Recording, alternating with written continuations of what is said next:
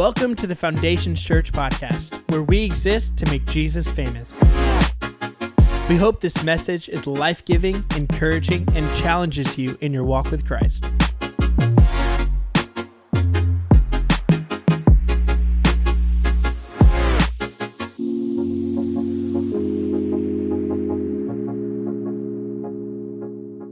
Today we're in Easter Sunday, and this is probably going to be my shortest Easter message ever.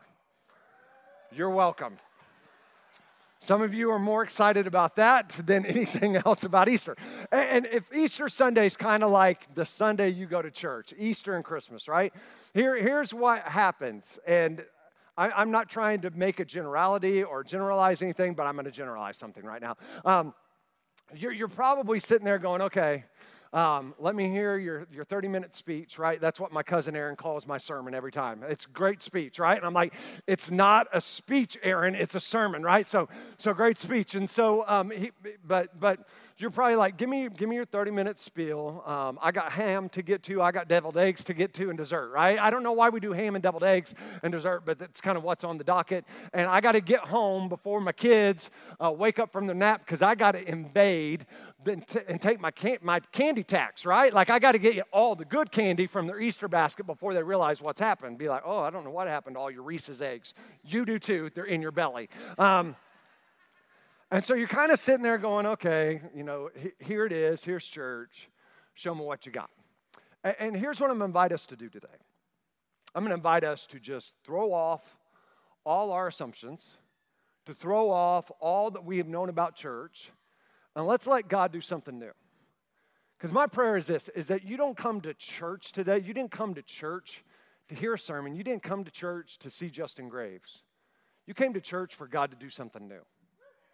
Right? And that's my prayer. So whether you've never missed an Easter Sunday or whether this is your first Sunday in a long time, my prayer is something new happens in your life. So today I want to talk to you about magic erasers and yellow kitchens. Magic erasers and yellow kitchens. And I got to ask, have you guys ever used Mr. Clean magic eraser? Right? Like there's a lot of excitement about that right now in here. These things are absolutely amazing, right? And ladies, I'm going to let you know, if you ever see a man, like I think if a lady sees a man working with a magic eraser, there should be some Barry White music that comes on, right? And all of a sudden, you see that man cleaning that shelf, right? I'll give you some too. You just working it, right? If you see a guy down on his hands and knees with a mat, there should be some love that enters your heart. And a turn on should be happening or you're dead, right? You're just dead. I'm just telling you. Magic erasers equal sexy. And these things are absolutely phenomenal. Now, I'm talking like I've used one. I've never used one in my entire life. Never used. Like this is the first magic eraser I've ever held in my entire life. But I've watched some YouTube videos, and the YouTube, it's for real right now, the YouTube videos showed all these teachers like, here kids, just go to town, and they're coloring on a table, no paper, they've got markers, nothing. Then they give them Sharpies, and they're writing all over the table, and they're like, well, this is fun, I'm going to color myself, and they're like, no. And all of a sudden, they take like the typical like Lysol or antibacterial, and by the way, I'm not getting paid by Mr. Clean for this endorsement. But they go through all the things, and they try to wipe it off with the regular wipes, doesn't work, and then they take the Mr. Clean magic eraser, because it's magic. And they rub and they work, and all of a sudden, it's gone. Like magic. And wouldn't it be awesome if everything in life could be washed away like a magic eraser? Right? Wouldn't it be, it'd be awesome if you could get rid of all the poor mistakes, all the horrible ex-girlfriends and ex-boyfriends, all the poor choices that you've made with a magic eraser. But can I tell you something? You think you know where I'm going, but you don't. Here's the simple truth about life. And one thing, if you know me very well, you know I try to be really real. And can I tell you, there are some things in life you just can't erase or undo. Right? And catch me, that you can't. That's key. There's some things in life you can't erase and undo. That affair, you can't undo. There's no magic eraser for that, right? It happened, and now you're having to deal with the fallout from that. You losing your temper, and you calling them that name, and you getting in that fight. Man, you have to deal with the fallout of the words you said and the actions you took, because there's no magic eraser for that. And the simple truth is this, man, there's some things that we do, choices we make, that there's no way that we can on our own undo it and erase it and just, it didn't happen. I don't know if any of you have done home improvements growing up or married or anything like that, but when Casey and I bought our first house, we bought a house in Wichita Falls. It's where we were youth pastors at. We were married a little over a year, bought our first house, and it wasn't a big house. It wasn't, in fact, we bought it from an old lady. Old lady, like old. She may have died in that house. And we bought this house. It was 1,000 square feet, okay? So I want you to picture this. 1,000 square feet. It had 2 living rooms, 3 bedrooms, and a kitchen and a bathroom. You had to walk through the living rooms like this.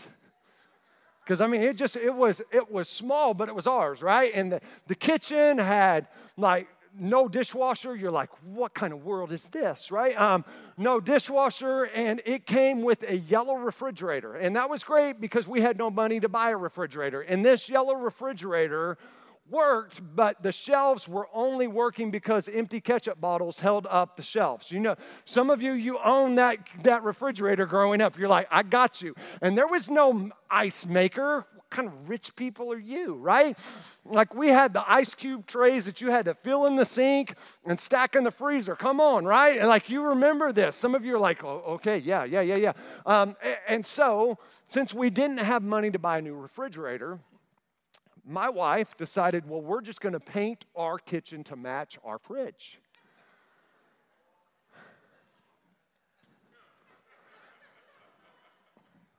So we get in there, and we start, okay, there's no we. It was my father-in-law and my wife, right? Like, I don't paint, I don't mow, I don't fix things, and I don't know what I exactly do, but some of you are like, I don't know what you do either. I can dance. Anyways, and so they start painting this kitchen, and it's yellow. And I walk in, right, and I'm watching my words, you know. Be careful the words you say, right? The power of life and death is in the tongue, right? And so I'm walking in, and I'm like, oh, that is a color. And she's like, do you like it? And I'm like, it's interesting. It's real. I mean, if you wanted to match the fridge, you're not far off, right? And she's like, yeah. I'm like, is it gonna dry that color? And she's like, well, it'll probably be a different shade. I'm like, well, that'll be good. A different shade would be good, you know. And I'm just like, here's the deal. It didn't dry a different color. It looked exactly like it dried. And I gotta tell you, like we've talked about that, me and my father-in-law, we hated the color of that kitchen. It looked horrible. It looked awful. It was gross. But here's the problem. We got so far into it, we couldn't undo it because we didn't have money for more paint. And I know paint's not expensive, but we lived with that kitchen painted an ugly, ugly yellow, and we were stuck with it. And can I tell you, some of us, we feel the same way when it comes to our life. We've made decisions, we've done things, and we beat ourselves up, right? And we're tortured by our past, and we're tortured by the mistakes we've made, and we think to ourselves, well, if I would have just changed this one thing, right? If I would have just corrected this, then this wouldn't have happened. If I wouldn't have done this, then this wouldn't have affected all these people. And we come to this place, and we come to this point in our life that we come to these phrases that have become really popular for us to think and say, and we say stuff like this, well, it is what it is, right?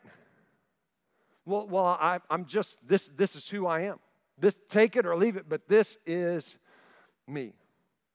And today, if that is kind of where you're at, and you're kind of there, and some of us, it's not as obvious as a yellow kitchen, right? We've been hiding things that we've been carrying around for forever, and nobody knows really who we are, really what we're doing, really what we're addicted to. And you're here today, and you're starving for something different. But you feel like I'm in this way too deep. I don't know how I get out of it because I can't undo this. Here's what I want you to know. Jesus knows the things you've done wrong, but he came to wipe them out, not rub them in. Right? Jesus knows. Man, guess what? You're not hiding anything from the Lord. He knows it all. He sees you not as you present yourself, but as you are. And he knows all the wrong you've done and I've done, and he came not to rub it in, but to wipe it out. So why are we still playing games? If somebody comes into our house, and especially with our house, if somebody is wrong about something, right, around our table when we're eating dinner, somebody remembers something wrong or somebody gets something wrong, can I tell you, we are ruthless. Like, we're like, you're wrong, you are dumb, right? Like how dumb can you be, right? And it's all, I mean, we're just short of hosting a parade down our neighborhood street talking about how dumb dad is, or how, I would never say that about my wife, but my teenage daughters were wrong. Woohoo! You know, I'm like, finally busted. I was right. You were wrong. Ha! And I know that's horrible, right? But we do it all in good fun, right? So most of the time, we do it all in good fun. And a lot of times, especially when we've grown up in church, we think that's how Jesus is going to respond to our wrong. We think he's going to be like, how could you be so stupid? How could you do something so dumb? So irresponsible. You knew better, right? But hear me, and we know this. We know this. Jesus didn't come to rub it in. He came to wipe it out. John chapter 3, verse 16, probably the most famous verse in the Bible, says this: For God so loved the world that he gave his one and only Son, that whoever believes in him shall not perish, but have everlasting life, eternal life, right? And 3:16 is huge and fundamental, but can I tell you 3:17 may be my more favorite verse. And it says this: For God did not send his Son into the world to condemn the world, but to save the world through him. Hear me, he didn't come to condemn us, he came to change us. He came to redeem us. So here's what I want to let everybody know, that, man, you're just beating yourself up. You feel like you've missed it. You feel, you know you're wrong. You don't need people running a parade around. You know it. Hear me. There is forgiveness for you, right? There's forgiveness for you. I want you to think of an Etch-a-Sketch, right? And when we think of terms of Etch-a-Sketch, anybody good with an Etch-a-Sketch? Here, raise your hand. Oh, I thought you raised your hand. I was like, you are a freak. But I know where I can say that. We're good. Matt, don't beat me up after service. One person right here, good with an Etch-a-Sketch. I want to meet you after service because I really can't see your face from here. I can just see a hand. But here's what I want you to know. Like, I'm the world's worst at it. I can't even draw a straight line with an Etch-a-Sketch. I'm like, what kind of engineer degree do you have to work these two knobs? But what I love, like, is that if you mess up, all you have to do is turn it over and shake it, right? Shake it off, shake it off, right? You just shake it, and you've got a clean slate. And that's exactly what Jesus offers you today, is a clean slate, a fresh start, even for those of you that say, well, it just is what it is, and I am what I am. Because here's what I want you to know.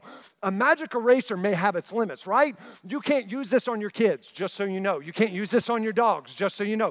You're not supposed to use this on your cars or on granite or on countertops that are made out of rock and marble or whatever rubies you built your house with.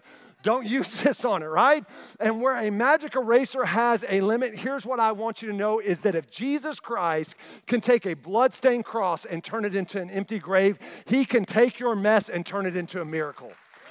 Man, that is the hugeness and the bigness of what we're talking about today. If he can take what should have been done and over and done with, if he can take a bloodstained cross and turn it into an empty grave, he can handle your past. There is nothing he cannot do, and there is nothing that he cannot handle. He can take your addiction and lead you to freedom. He can take your past and he can take your shame. He can take all the things that you are hiding and let you be reborn and be renewed. But Justin, you don't know. You're right.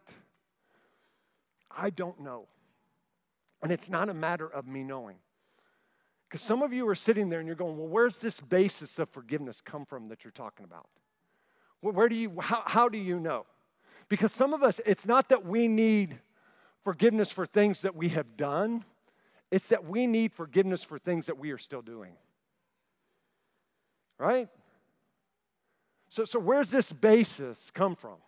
Well, here's where it comes from. In John chapter 19, verse 30, Jesus, one of his last words that he uttered on the cross was this: it is finished.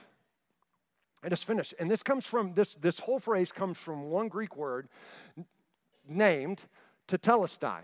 And it literally means paid in full or canceled. Tetelestai means when he said it is finished, he was saying it is paid in full and canceled, meaning he paid your debt, he paid your penalty in full. This is what merchants would write on a receipt when the payment was paid in full. This is the word, and this is the exact word that Jesus uses on the cross when it comes to you and to me. When I was younger, I used to go out to eat with my Papa Jones before he passed away all the time. And my Papa Jones was like bigger than life to me, right? I thought he was the richest. I thought he was like Bill Gates because he drove a Lincoln, right? And he always wore a suit and listened to Frank Sinatra. I'm pretty sure you're in the mafia and you're the richest man alive. And so we would go to breakfast, and I was 10, I was 12 years old, and he always called me boy. Like, I was 40 years old, boy. He just called me boy my whole life. And so we would go out to eat, we'd go lunch, breakfast, and he did this every time. Boy, hope you're ready to go clean dishes because I don't have enough money to pay for you. And like the first time when I was like 7, it kind of freaked me out. I was like, no, I don't want to clean dishes. I don't know how to use a magic eraser. Like, I don't want to do this, right? But here's the reality. Like, after that, I never worried about being able to pay for it, right? It wasn't because as a 10-year-old, I had some crazy money coming in or I had crazy funds. No, it's because I had confidence in who my papa was, that he was capable to pay whatever I ordered off the menu. Can I tell you, your Heavenly Father, your Savior, Jesus Christ, is capable of paying your penalty. And it doesn't matter what you ordered off the menu of life. It doesn't matter the wrong that you've done. It's not about you being capable enough, because it doesn't matter how bad you are or how wicked you are or how much you've blown it. Nothing pales into comparison about the grace and the forgiveness and the power of the cross and the resurrection that He offers you today. And man, when you can realize that your penalty, that this forgiveness that has been extended to you and to me and to every single one of us means that our faults and our blowing moments and our horrible moments have been paid in full, and that we are redeemed, that it comes from somebody that is bigger and more powerful than us, you can rest at ease. Because when my bill is paid, my worry goes away, right? When my bill is, like, I can't tell you how much one meal that I went out to eat last month was, right? Because I paid the bill and there's no worry about it. I'm not, I forgot to pay at Charleston's. I forgot to pay at Red Rock. I forgot to pay at all these different places that I've eaten. No. The bill's paid, so the worry's gone away. And hear me, your bill for what you've done wrong and what you ordered off the menu and the sin, man, it's been paid.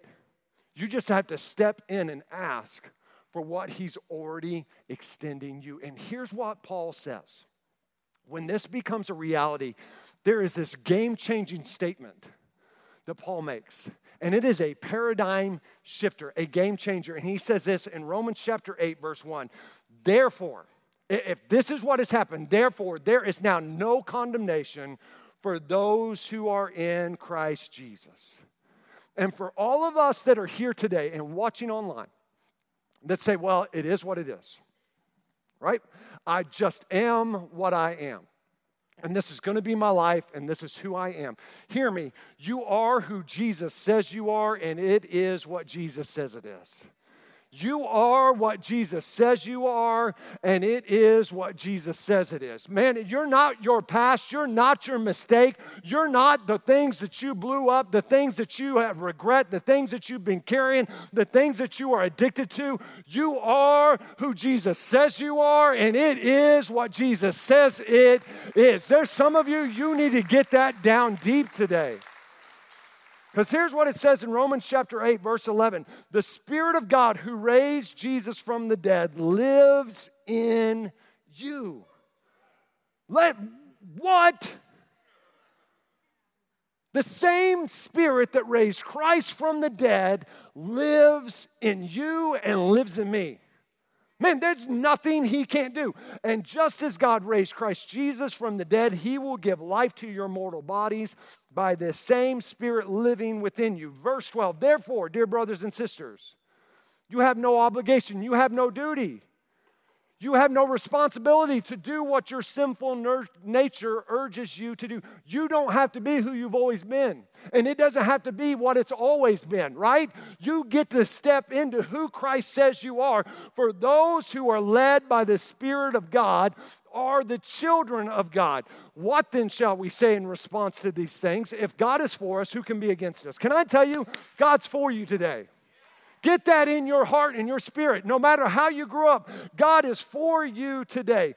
He who did not spare his own son, but gave him up for us all, how will he not also, along with him, graciously give us all things?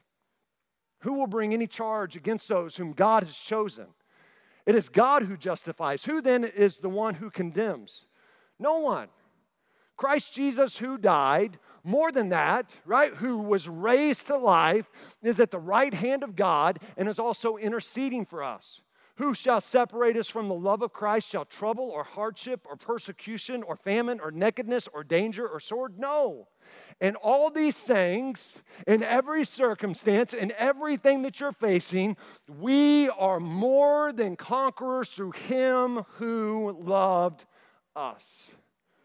The reason that you are more than a conqueror isn't because of anything you've done, it's because of everything he's done. So if we know this, why are we still living in the dark? If we know this, why are we still living in the darkness? At Christmas time, I shared a sermon or I shared a story about the closet in my light, the light in my closet. Dyslexia hits me every once in a while. The light in my closet, and like that it just didn't work.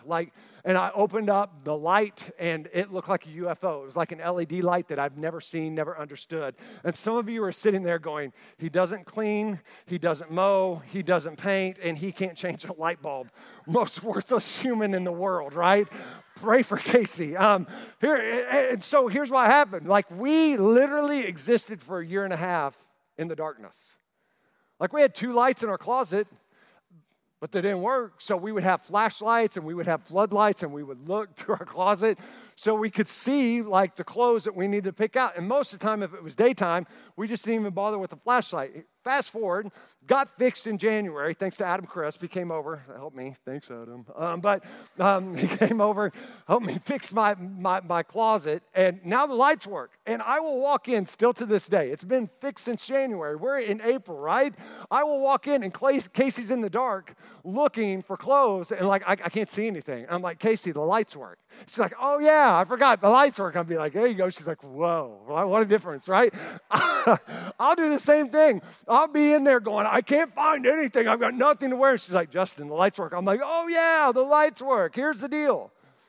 The lights are right there next to us. All we have to do is switch it on. All we have to do is tap into what is already there. And we got busy living like we were used to instead of how we were meant to. And some of you, you've got the power right here. The same power that raised Christ from the dead, it's in there.